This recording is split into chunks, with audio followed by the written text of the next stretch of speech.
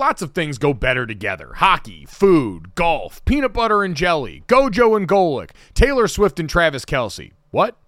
But if you really want to take things to the next level, drink some Labatt Blue Lights with your friends and live life to the power of we. Always enjoy responsibly. Beer, Labatt USA, Buffalo, New York. This is the story of the one. As head of maintenance at a concert hall, he knows the show must always go on. That's why he works behind the scenes, ensuring every light is working, the HVAC is humming, and his facility shines. With Grainger's supplies and solutions for every challenge he faces, plus 24/7 customer support, his venue never misses a beat. Call quickgrainger.com or just stop by. Grainger, for the ones who get it done. You're listening to DraftKings Network.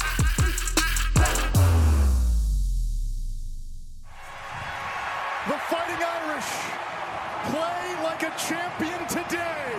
Notre Dame with its first title in men's lacrosse. It's a beautiful morning. I think I'll go outside.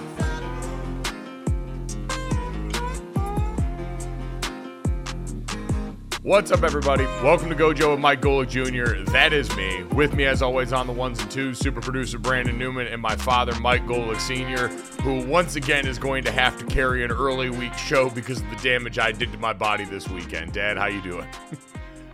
I'm doing well, and I'm ready to go. I thought it was going to be like an old, weekend observations that you used to do with Stu Gatz. And you were at a wedding, I think in New York, if I remember correctly. And I remember getting a call from our old teammate, Sarah Spain, or I called her actually when you weren't there for the show. And I said, do you know where Mike is? And nobody seemed to know where you were, and you didn't show up for the show. So I was prepared to do the show. Even your mother said to me, you ready to? I said, oh yeah, no problem. I'll do the show. He'll probably be a no-show as you're out in Philadelphia celebrating the Notre Dame men's lacrosse first national championship. You and your brother Jake went out there for the game, impromptu flight, and boy, oh boy, what a raucous game. What looked like a runaway you knew wasn't going to be, and Notre Dame held on for the victory. No, it was incredible getting to see it in person. Devastating to my body. Sun and beer all day long as we went through that emotional roller coaster, which we'll get to plenty here on the show. We'll give you guys the full breakdown of that in a way that I have a feeling very few other, if any, podcasts are going to do coming off this Memorial Day long weekend. We do have a great show as always. Make sure you download, subscribe, rate, review, leave us a 5-star rating. Check us out on YouTube and DraftKingsNetwork.com, Samsung TV Plus. Live at 10 to 11 a.m. Eastern. We hope you enjoyed the best of yesterday. We were off on Monday observing Memorial Day, everyone enjoying time with their family and friends. Like Dad said, I was out here in Philly taking in the parking lot of the Link, getting ready for Notre Dame and Duke in the Lacrosse National Championship, a day after we saw Stu Gatz celebrate a national championship win with his daughter as Northwestern beat Boston College on the women's side to hoist the trophy. So, Dad, I did get a text from Stu Gatz yesterday because I texted him congratulations when his daughter won. Really adorable photo of him and his daughter hugging after the game with the national championship trophy there. And I text Stu Gatz and I said something after Notre Dame won the championship. He goes, Gojo, although I will tell you, due to the awful missed call in the semifinal featuring Duke and Penn State that led to this weekend, where Duke scored the game-winning goal and clearly had a foot on the crease, illegal, should have been called, wasn't, and there's no replay available, so Duke advanced. So Stu Gatz said, although you, due to an awful missed call in the semifinal game, I had the thought of taking away the national championship from Notre Dame in my personal record book due to that. So we haven't escaped rings plus minus from Stu Gatz yet. I mean, Duke was number 1. Penn State was number 5, so to just sit there and assume Penn State would have won that game and then beat Notre Dame. I can't remember. The foot in the crease, was that for the lead or was that for the tie? That was for the win. That was for the win. So, I mean, we don't know that Penn State would have won. I mean, it would have been tied, right? I mean, it would have changed possession. It would have been man in the crease and Penn State's ball. We don't know how that would have went. I saw a couple of tweets about that Penn State would have beat Notre Dame. I say to that, okay? Yes. Notre Dame's the national champs. First time for Kevin Corrigan in 35 years. As you said, I know we'll get to that, but that was that was a lot of fun to watch. And just as they built that lead, I just thought, oh my God, deja vu as Duke came back. But you're right. Congrats to Stu and his daughter. Remember, Stu coached his daughter, both his daughters, in a travel team that was like ranked number 1 in the country. And they were out of Florida. And she went to Northwestern. Now she's a freshman, saw some playing time, and she wins a title. We literally could have a repeat of that picture of Stu hugging his daughter 3 more times. That team is that good. They blew out Boston College 18-6. So that could be one of more than a few national championship pictures for Stu and his daughter. Northwestern Dynasty collision course. So we'll get to plenty more on the lacrosse front here coming up soon. But Dad, you mentioned Notre Dame got out to a big lead in that game, and then Duke had the strong comeback there. There was no strong comeback in the NBA last night. The Miami Heat shut the door on any potential for history. I saw, and I know Brandon, who is ever a fan of the ESPN stat, as he calls it, where he feels like there are too many filters put on a stat, too many qualifiers. This one was just absurd, and I saw our friend Amber Wilson, who does a great job on ESPN Radio, even call them out, that ESPN Stats and Info put out a tweet last night that said the Boston Celtics almost became the first team to come back from down 0-3 after previous teams had been 0-150 leading up to this point in NBA history. And she's like, I love you guys, but what are we doing? And I completely agree. We all knew that. We had worn that stat into the ground in the lead up to this game. Did we really need to celebrate this almost? I mean, it's the horseshoes and hand grenades line going into this one. Just seemed completely ridiculous because that was a game that Miami came out and shut the door, as did Jason Tatum's rolled ankle very early in that game. I think shut the door on what a lot of people thought Boston was capable of in this game. So, Dad, what was your main takeaway from Game 7 in Boston? Well, first, I agree with you about that headline. That's ridiculous. I mean, so quite honestly now, they are the 4th team to be down 0-3 and take it to a 7th game.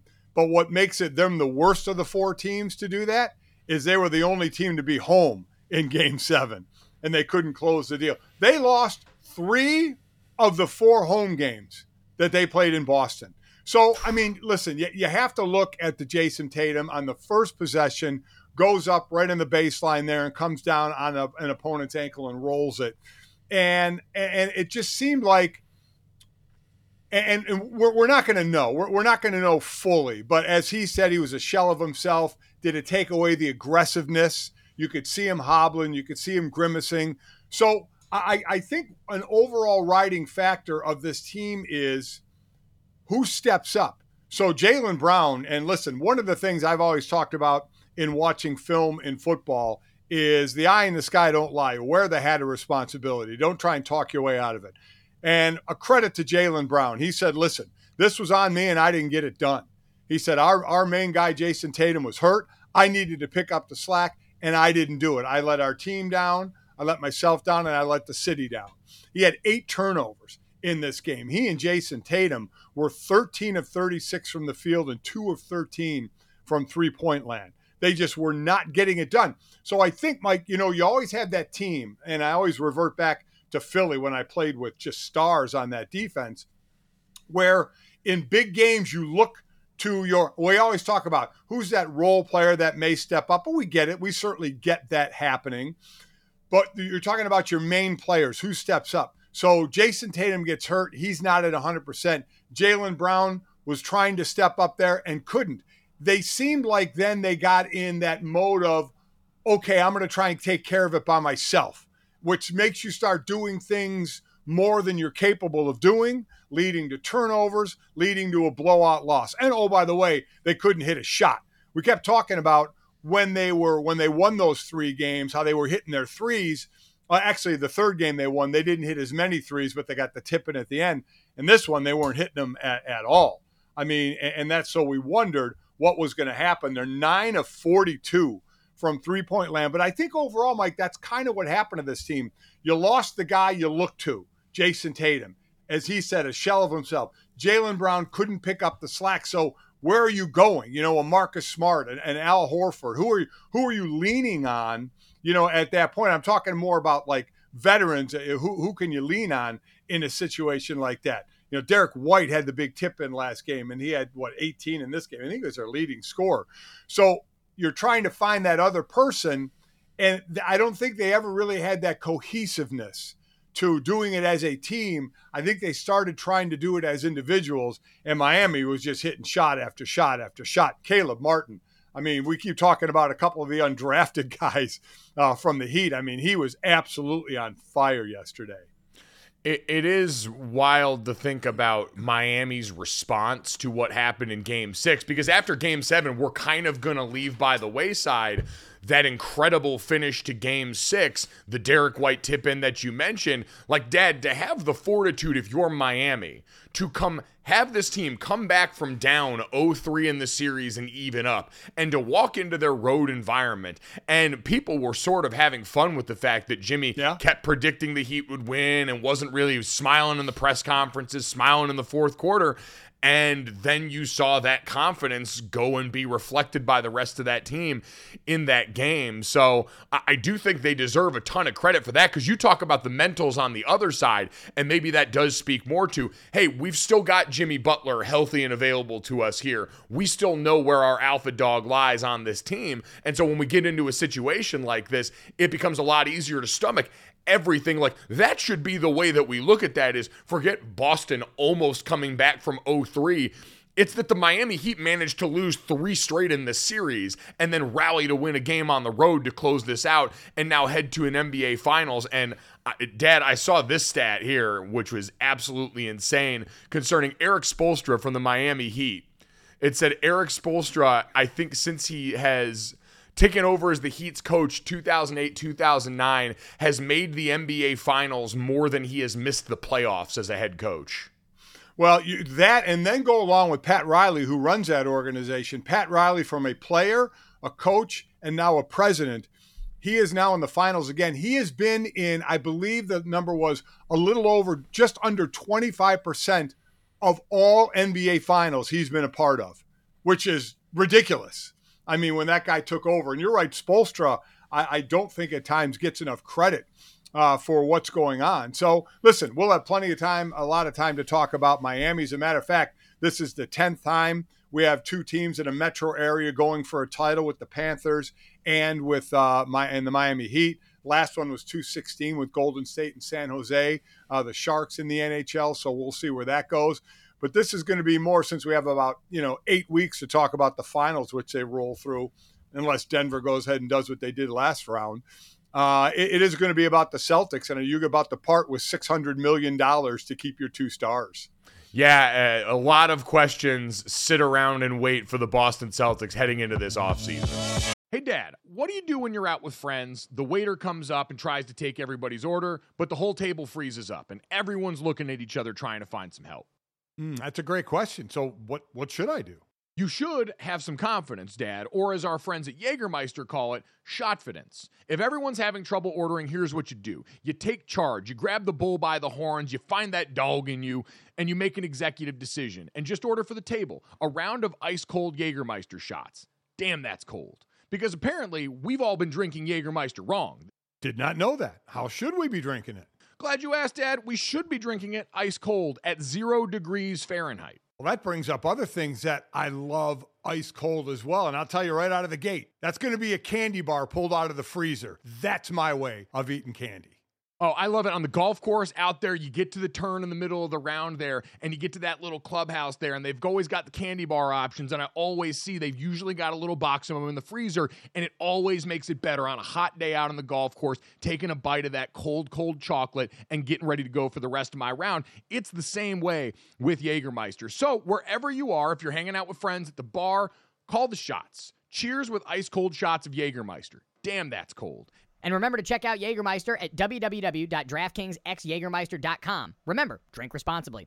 Jägermeister liqueur, 35% alcohol by volume, imported by Mast Jägermeister US, White Plains, New York. Yeah, so I want to get this out of the way right now. Congratulations to the Miami Heat. Wake up the Denver Nuggets. They've probably been enjoying their rest for a while now, considering it feels like we haven't seen them on a TV screen in months. So we're excited about that finals. I think there's going to be some really good basketball. Obviously, some things Miami has done with zone defense, with Jimmy Butler throughout this postseason, all could be things that still give Denver enough trouble to make this interesting.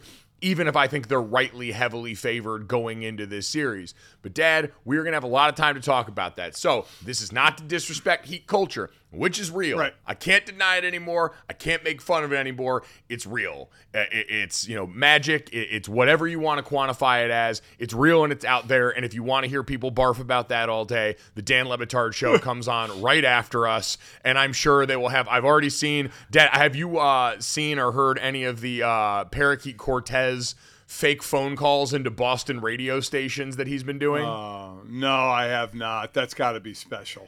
It's an absolute beauty. It's become a yet another in the long line of great Le Batard Show bits. So Cortez should be co-hosting the show today instead of Stugatz, which I'm sure Stugatz won't be back there. He's still going to be finger-wagging with a national championship ring somewhere in the greater Chicagoland area.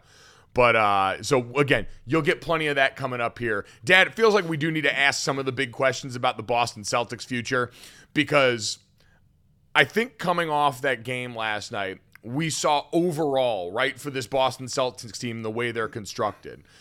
Jason Tatum, invaluable. Like, their comeback in this series was predicated on his aggressiveness that got robbed in the first series, in the first portion of the game for them with that rolled ankle. A team that's incredibly reliant on threes, took over 40 of them in this game, but only hit 21% is the story, right? That's how this Boston Celtics team was built. And the only person that was built to go and do that in a different way is Jason Tatum. He was the one that, as they were mounting this comeback, would get him to the rack, would create for others, could get into the lane, though, and then could do it up close and personal in a way that gave them that added dimension. So without him, we saw that house of cards fall. I guess my question for you is, and we're back to where we were, it feels like a round ago with this Boston Celtics team, is, does any of the response to that, because Jason Tatum's going to be there, there's no questions about that. It's, does any of how this series ended give you any pause about the Jaylen Brown portion or the Joe Mazzulla portion of this as we head into the offseason? Well, I mean, let's go with the players in Jaylen Brown. I would, you would think at this point, why change it up coaching-wise, keep the continuity there, but that seems to be thrown out the window in professional sports at times. They'll go through coaches. The Jaylen Brown's the question, and it's kind of like that quarterback question of, do we want to, I go back to the Tony Romo. We got to get rid of Romo. Okay, who are you getting? Where are you going? So if you don't pay Jaylen Brown, who are you getting? Now, the other side of that, it's a lot of money. Again, for those that don't know, he can sign a 5-year, $295 million extension. He's got one more year on his deal, and then the 5-year extension. The dude, unfortunately, has been turning the ball over. If you look at stats through regular season and postseason, his turnover are close to his assist numbers. So, I mean, you're assisting him, but then you're turning the ball over. As I mentioned, 8 turnovers last night. I love him as a player. I at the end of the day, I would be shocked, Mike, if they didn't pay him. But now we'll say again, that's $600 million between those two players if they both sign those max deals. But I guess while your window is open, and it could be open for a while, these are young cats too, 25, 26, 24, 25 area there that you can build around. I would be surprised if they didn't do this, though I will say the new CBA coming into place is going to really penalize teams that spend a lot of money. And you're spending a lot of money here. So are you willing to deal with the ramifications of that, the penalties of that, by spending that money? But I'll continue to say on the other side, where are you going to go then? Who are you going to bring in? Unless there's a free agent in mind or a trade in mind. Now, be careful of trades. You lose your depth in that as well. But that would be the question to me. You pay him, or who are you getting to fill that slot and be that Robin to Jason Tatum's Batman? Yeah, I think it's fun to get emotional after losses, and Lord knows I've been a victim of that, but come on. Like, you mentioned, they're 20, so Jaylen Brown's 26 years old, Jason Tatum's 25 years old right now, coming into the primes of their career, and have taken you to this many Eastern Conference Finals in the last 4 years. We've talked about this with the Miami Heat. This is one of those things where I think a little bit of the wealth of success Boston sports fans have enjoyed kind of comes back to bite them, because most other cities would kill to understand who are the young players that we are going to have to build around that play at an all-NBA level and give us an opportunity to get close to championships, close enough to where you almost came back and did the impossible. Like, Dad, and I'm sure this was just as maddening for you, I did see some of the people out there saying, would you have rather just gotten swept and not had to deal with this in 7 games? Would you have rather just lost 3 games ago and not have to worry about all of this, which just, shows you the people that have never actually competed in any meaningful facet of their lives who would have said that, or people that just wanted to watch something different on TV. Maybe I can extend them that grace, but that notion was always ridiculous. It's one of the dumbest statements I ever hear, going back to when you guys lost big to Alabama in the championship game. Oh, it would have been better to not be there. No, it wouldn't have. You have no shot to win the championship if you're not in the game. Joe Theismann, I think after already having a Super Bowl, saying after that, I'd rather not go to the Super Bowl than go to the Super Bowl and lose. What? Give me the Buffalo Bills any day of the week. If my career says I'm not going to the Super Bowl or I'm not winning the Super Bowl, but I'm losing 4 of them, I'll take it, because that means I was in it and I had a chance to win, even though I didn't. So I can't stand that. You want to be in every game. You don't want to be involved in a blowout. You down 3-0, you want to go to 7 games, even you end up losing it. I can't stand it. You're right. It's people that just don't have an idea about competition to say, I have to be in this thing to have a chance to get to the finals.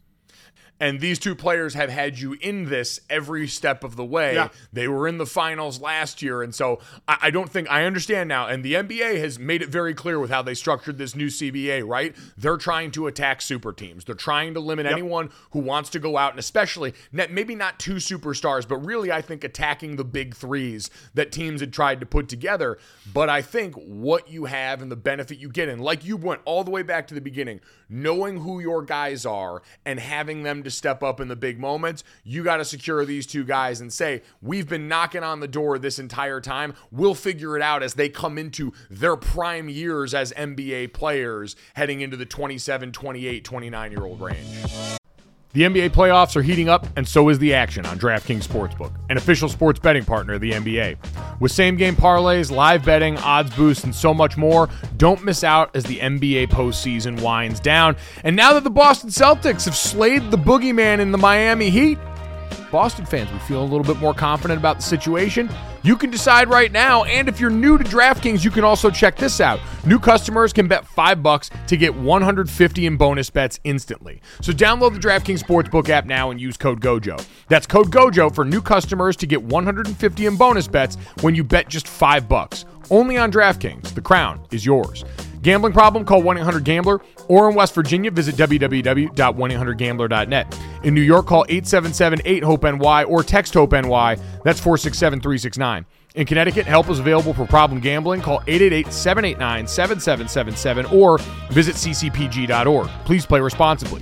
On behalf of Boot Hill Casino and Resort in Kansas, 21 plus, age varies by jurisdiction, void in Ontario. Bonus bets expire 168 hours after issuance. See dkng.co/bball for eligibility and deposit restrictions, terms, and responsible gaming resources. So I love we're sitting here during break and my dad's just muttering to himself that he'd have no answer for Nikola Jokic. None whatsoever. They don't. Adebayo, listen, I love his play. He's saying Jokic is a 7-footer who can play anywhere and pass.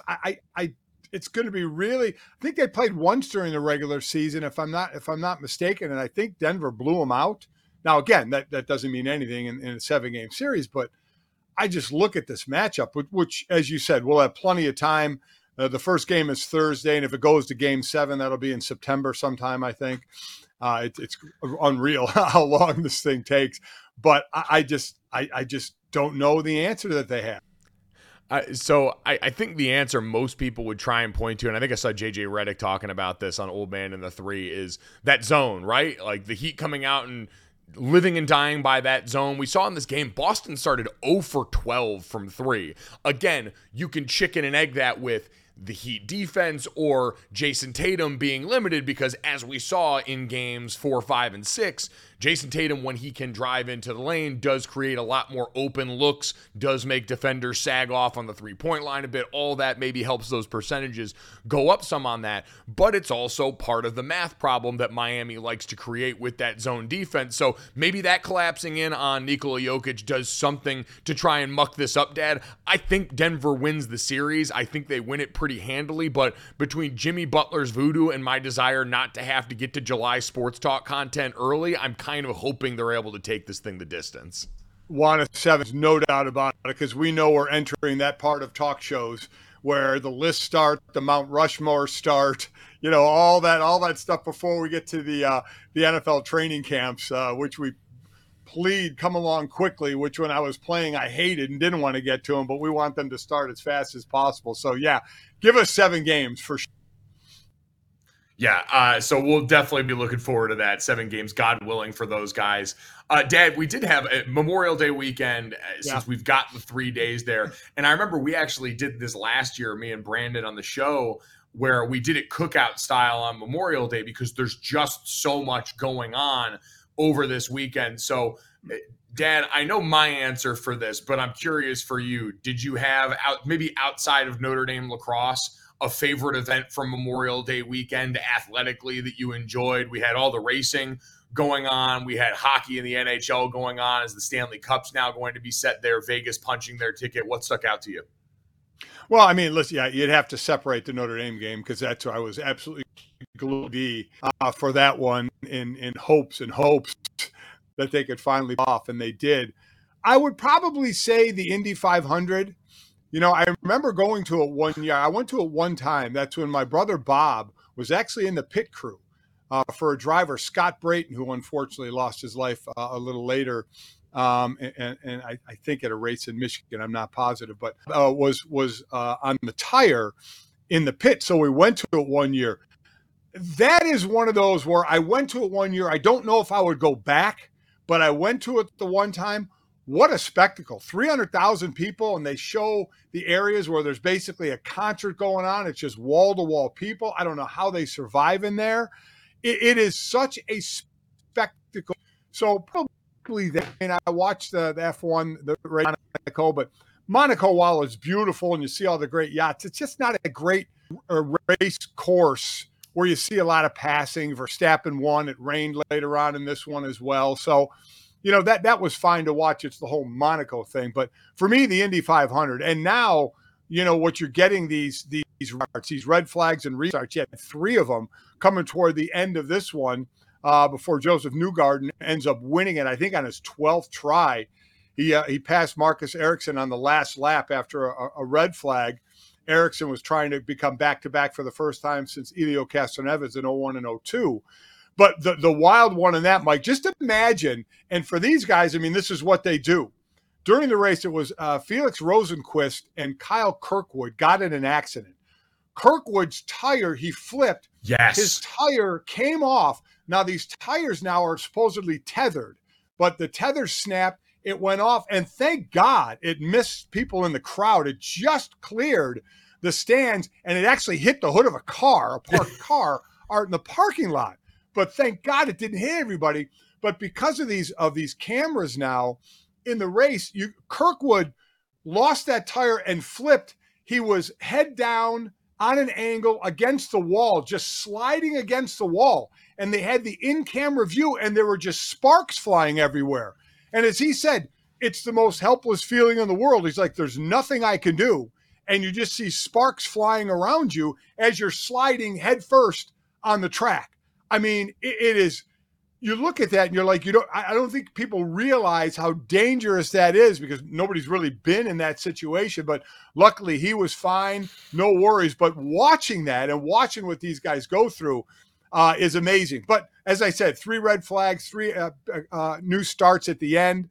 Newgarden passes Erickson on that last lap and gets his That first last win. restart was ridiculous, too. Well, it took yeah. them all of 5 seconds into the restart for someone else to crash and for them to finish the race on a yellow flag, I believe. So that was that was like watching someone who's first learning how to drive stick shift. They just started and then immediately had the difficulty and gear shifted down. Well, and Marcus Ericsson, he was ticked about it afterward. Yeah. He said, I think it was dangerous to do, because he would have won if it was under yellow. They would have finished the race under yellow. And I get them not wanting to finish a race under yellow. So they started it quickly. He was leading, so he was in the lead, and Newgarden passed him. Newgarden pulled in, all told, for that $3.6 million. It was the largest purse ever. Penske Racing, I think, won their 19th there. It was the largest purse ever at over $17 million. So, yeah, these guys were raking in some money, but for Newgarden, it had been a long haul waiting to get to that first one. And just to watch these guys pour that milk over their head is a pretty wild. Milk's got to be, I mean, now that we're in a day and age where bowl games have started to dump the substances they're named for on people. I mean, hell, I called a game where we doused a coach in mayonnaise after it, for God's sake. But we've seen Cheez-Its mayonnaise. We've seen French fries at the famous Idaho Potato Bowl. We obviously see a lot of Gatorade bass. Milk is up there on a hot day with one of the nastier things you could probably pour on yourself, right? Like, I can't think of a ton of other, maybe like barbecue sauce would be kind of hellish too, but milk's up there. And I love how they give the racer their choice. Like they said, he chose whole milk. I'm like, does it matter if you're choosing skim milk 2% or whole milk? I mean, I love the fact that they told us he chose whole milk. He takes a sip and dumps the rest over his head. That's got to stink later. You're right, as the heat's bearing down on you. But at that point, I'm sure you don't care. What a great scene it really was. I mean, I can understand him picking whole milk. The first time I ever had whole milk is so deeply ingrained in my brain because I didn't ever really think about milk other than like the 2% or skim milk that mom used to just buy and put in the fridge. And then all of a sudden we're on vacation and it was at some like continental breakfast area at a hotel. And I went over and didn't look at the labeling on the milk. And I took a little swig of the whole milk first in the cup. And my whole world lit up. It's so rich and fatty and wonderful. I was like, you guys have been hiding this milk from me for like 12 years of my life at that point. I was ticked. Well, sorry about that. We just felt it was better for you, 2% and skim. But who knows nowadays? I mean, maybe that's better for you now. I don't know. It keeps changing, doesn't it? Bro, I saw camel milk the other day. Now, Brandon is more familiar with this place than I am. I had never heard of this place called Erewhon in Los Angeles, so I'm still under a year in having lived in LA. And I've shopped at Whole Foods before in the past, go get the produce or whatever there. It was closest to my house. But now that I'm out in LA, I generally have skewed into a Ralph's guy. I like that, there's Ralph's, Vaughn's, a lot of the places that are especially West Coast based out there. And one day I was visiting a friend and she was like, do you want to go and check out Erewhon? I had never heard of Erewhon before, but apparently it's the final boss of fancy grocery stores. And inside there, I saw legitimate camel milk on sale at this place. And when I was telling this story to Brandon, he acted like I was crazy for not knowing this and acted like he shopped there all the time. So Moneybags Brandon, is there anything else my dad needs to know about Erewhon? Have you tried goat cheese? Well, yeah. Okay. Have you tried goat milk? Yes. Oh, okay. All right. Well, milk? What about? I've tried goat milk. I've never heard of camel milk in my life, ever. Now, have you tried to milk yourself? What? Excuse me? Okay. What about reindeer meat? Very popular in Alaska. Very good on pizza. Yes, I've had that. Those type of things you can find in Erewhon. It's just, the most high end. Think about what Aladdin would shop at or buy at the market back in, the Aladdin cartoon. Like all those things are at Erewhon marked up at a ridiculously high price. They sell a $20 smoothie that's full of like collagen and stuff. It's called a skin smoothie. I forget which celebrity endorses it. If it's one of like the Jenner kids or whatever, but it's like $20 for a smoothie this big. And I'm not a prude when it comes to paying a little bit of a tax for something delicious and unique, but that hardly seems worth it. And again, Brandon just shrugged it off because he's infinitely more Los Angeles than I am. I don't. Is there value to camel milk? Is there something we're missing? Is it providing something that an almond milk or an oat milk, or is there? Oh, don't get me started on almond milk. Like, what are you milking on an almond that gets you that milk? Listen, I'm with you. I'm just wondering why camel milk? Is there some, fountain of youth in camel milk? I can tell you right now. Camel milk is very high in antioxidants, which helps, prevent cell damage, and can help cure cancer, diabetes, and heart disease. Also very high and rich in vitamins and minerals. Pretty much everything that's in normal milk is in camel milk. That is right. Can you say that? Help cure? It's like what was it? Was it Russell Wilson that had that water that said could cure concussions or whatever? I'm like, what the hell are we doing here? You can't say it helps cure cancer. I mean, seriously?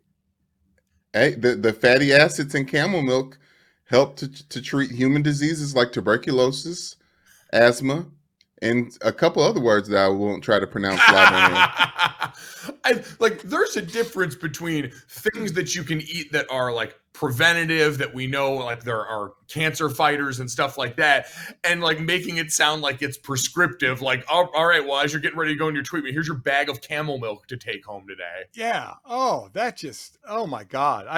I can pretty much honestly say I will never try camel milk unless there's, an endorsement deal or something. Then it'll be the greatest milk on the face of the earth. If somebody wants to pay me to drink it, that'll be cool. So, yeah, I don't see me in that in that grocery store much. So, Mike, what was your favorite part of the weekend? As if I don't already know, as you're sitting in a hotel room in Philadelphia, which I'm still shocked you made the show. Violently hungover, wearing the Notre Dame Lacrosse 2023 Men's National Championship T-shirt. Yeah, this was a beauty, man. What a day. First off, and I give this same spiel every year, when I was working at ESPN and helping cover championship weekend, or when I was on radio into now, if you had never gotten into lacrosse before, or if you were curious about the sport, championship weekend is such a great entry point because you've usually got, in addition to the 4 best teams, some of the best players on earth. The college game right now, and Paul Rabel and the guys at the Premier Lacrosse League are doing a phenomenal job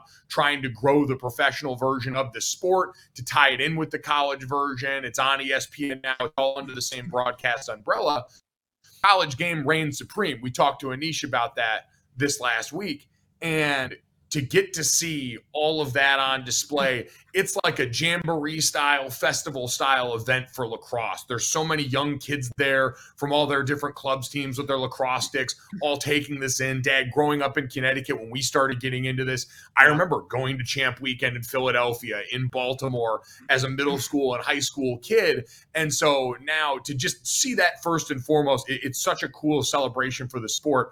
But man, for Notre Dame to finally get over to the hump, and there are rivalries that we talk about all over sports, right? And Dad, you and I coming through playing Notre Dame football, I always tell people Michigan was the team that I hated the most as a player. They were the ones that just rubbed me the wrong way, that I always wanted to beat more. I can honestly say, as someone who has been a supporter of Notre Dame lacrosse for a long time, my roommate when I got to campus was Sean Rogers, one of the star attackmen on the team. So I spent a lot of time around these dudes.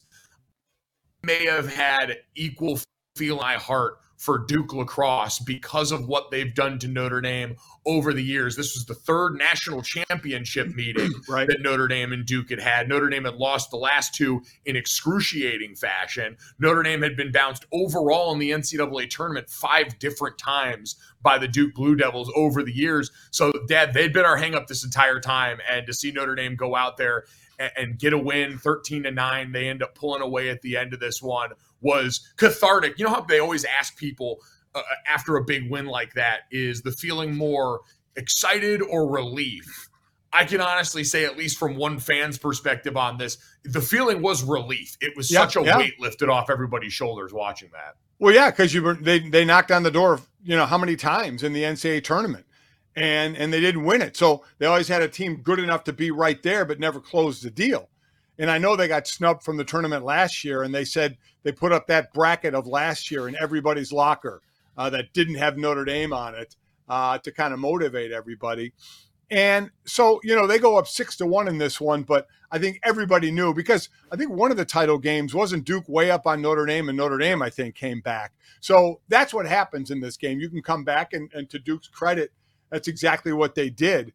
And you just kind of had that uh-oh feeling. But then Notre Dame on ground, I always say this, Mike, when you and Jake played in middle school, your coach, Bobby Olson, was such a really great fundamental coach. And he always talked about getting the ground balls, how to get ground balls. Notre Dame is like a pack of pit bulls, and I shouldn't even say that about pit bulls because I love dogs. They're crazy. They are rabid going after ground balls. I mean, knocking people down, scooping ground balls. They are incredible. They were doing such a great job on the face-off, something that's been a struggle over the last couple of years for Notre Dame, and they were doing a great, while not winning it outright, it would turn into a ground ball, and they were winning. It was unreal. They were bullying that. They were. Duke's face-off man is one of the best, if not the best in the country, and they were just straight up shoving him back onto his ass each and every face-off. It warmed my heart. Oh, it was great, and quite honestly, I'm so happy for Kevin Corrigan. Again, the Corrigan brothers. Tim Corrigan is a big-time producer for NBA at ESPN. Boo Corrigan is the AD, I think, at North Carolina State, I think it is now. The dad, Gene Corrigan, was the AD at Notre Dame and then ran the ACC for a while. It's such a great sports family. I was so happy for Kevin, who took over 3 years after I graduated. I graduated in 85. He took over the team in 1988. 35 years, and he gets his title. And I loved him after. He kept deflecting any of the questions about himself and the long wait to the players on the field. And Mike, I'm going to tell you, the best thing about this win is not only did Notre Dame have the best goalie in the country, but he's named after pastries. Liam Enneman. I mean, you can't make that up. That man, I hope he had an NIL deal with Enneman's, because that's his last name. It would have been too perfect, but he was unbelievable. Season high in saves, I think, was 17 or 18. He was fantastic. It was incredible. He was named the most outstanding player of the tournament, rightly so. He was the difference in that game completely. And you mentioned Coach Corrigan's been coaching lacrosse at Notre Dame longer than I've been alive. He has the active record for wins by a Division I head coach at a single school at Notre Dame. And now he's got the one thing that had been eluding his resume there. Does it on the back of the Kavanaugh brothers, the first family of Notre Dame lacrosse. Their older brother, Matt, was there when I was a player and set every Notre Dame school record while he was there. His younger brother, Pat, was a finalist for the Tuaratam, which is the Heisman Trophy of college lacrosse. He played this game with I don't even know what it is, probably a torn hamstring coming off the semifinal game. Yeah. His brother, Chris, was the leading scorer on the team. And to see those guys get to do it, and that family there, all of these families there. I mean, there were Notre Dame lacrosse parents from my class of guys that immediately showed up as soon as they got close. You saw 4 decades of Notre Dame lacrosse players all rallied. I think that was the coolest moment to see for Coach Corrigan and this current team, the way that basically the entire history of Notre Dame lacrosse converged on Philadelphia, and specifically the K-Lot at the Lincoln Financial parking lot to make this one of the coolest tailgates I've ever been a part of. So congratulations to Notre Dame, the 2023 men's lacrosse national champions. Weight lifted off their shoulders. Boogeyman officially slain. And now we get to talk about maybe running it back, because I don't know if you've seen, they're bringing a lot of these guys back next season. I can't wait. All right, time to finish off this celebration so I can get on a plane and try and rest off the rest of this hangover in peace after this Notre Dame lacrosse national championship, and get to this, that, and the third. 3 quick stories to finish off your day. As always, make sure you download, subscribe, rate, and review. Leave us a 5-star rating. Check us out on the DraftKings YouTube channel and right here on DraftKingsNetwork.com. And Dad, from over the weekend, we had this feel-good story in the world of Major League Baseball as White Sox reliever Liam Hendriks allowed 2 runs and 3 walks, making his return on Monday in his first outings after coming back from non-Hodgkin's lymphoma. He's 34 years old and got a bunch of rousing ovations on that day. Dad kept the first pitch that he threw coming off of that, and just an incredibly emotional moment for a guy who battled back after something that is literally life and death. Yeah, he diagnosed in December. He went public with it in early January, and here he is, beating the cancer. and pitching in a game. You want to talk about something where the outcome doesn't matter. I mean, this is one of those moments where even the Angels were up.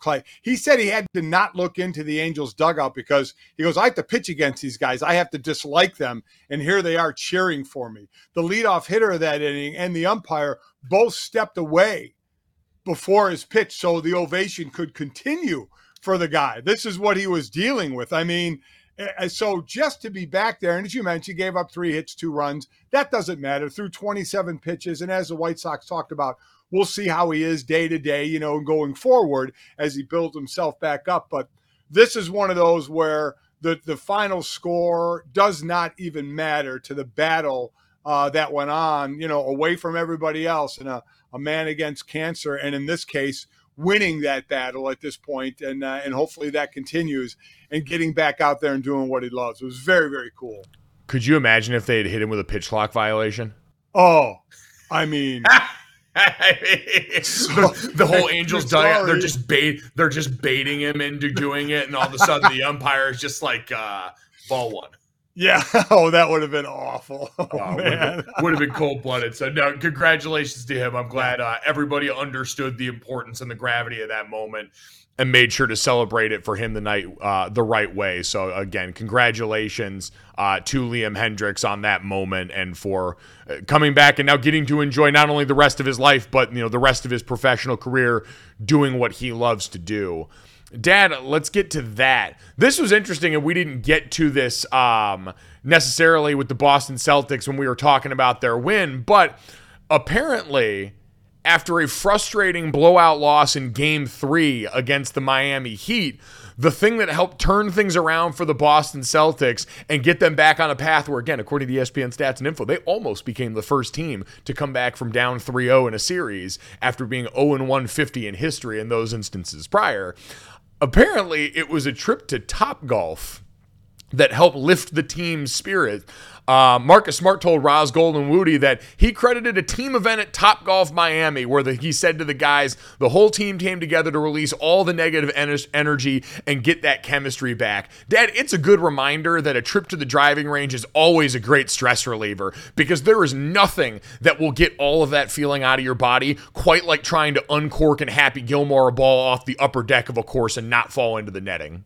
How much do you ruin your game there by over swinging at Topgolf? I mean, you just want to knock the crap out of that ball. And I always loved team functions, whatever they were, to try and get you out of something. And hey, it certainly they went on to win the next few games to make it 3-3 and go to Game 7. So there's something to it. When Jim McMahon came and played quarterback for us in Philly after Randall got hurt, he helped start. We did and this wasn't a one-time thing, but it was a good get-together. Every Monday, we had a bowling league, and just about everybody on the team was involved. We had teams.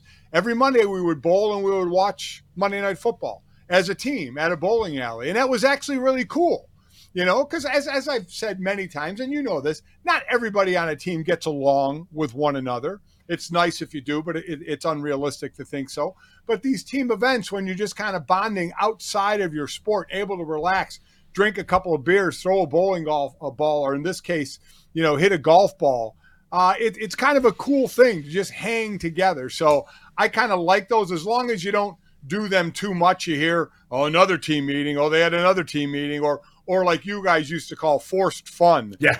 We're forced to, so they keep everybody together. Nobody has any free time. We're going to force you to go do this. Sometimes things can turn out, well with those things.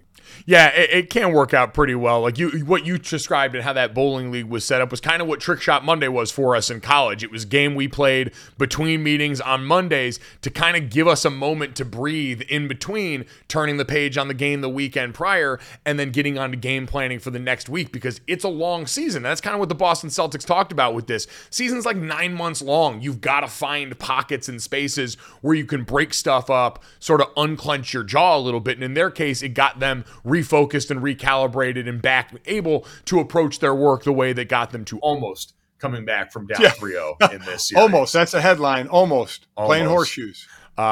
No almost here. Let's get to the third, and full spoiler alert ahead for everyone. If you haven't seen the series finale of Succession from Sunday night, do not listen to anything past this point in the podcast. We are going to discuss this full of spoilers, so you could turn this off right now. We don't want to ruin this for you.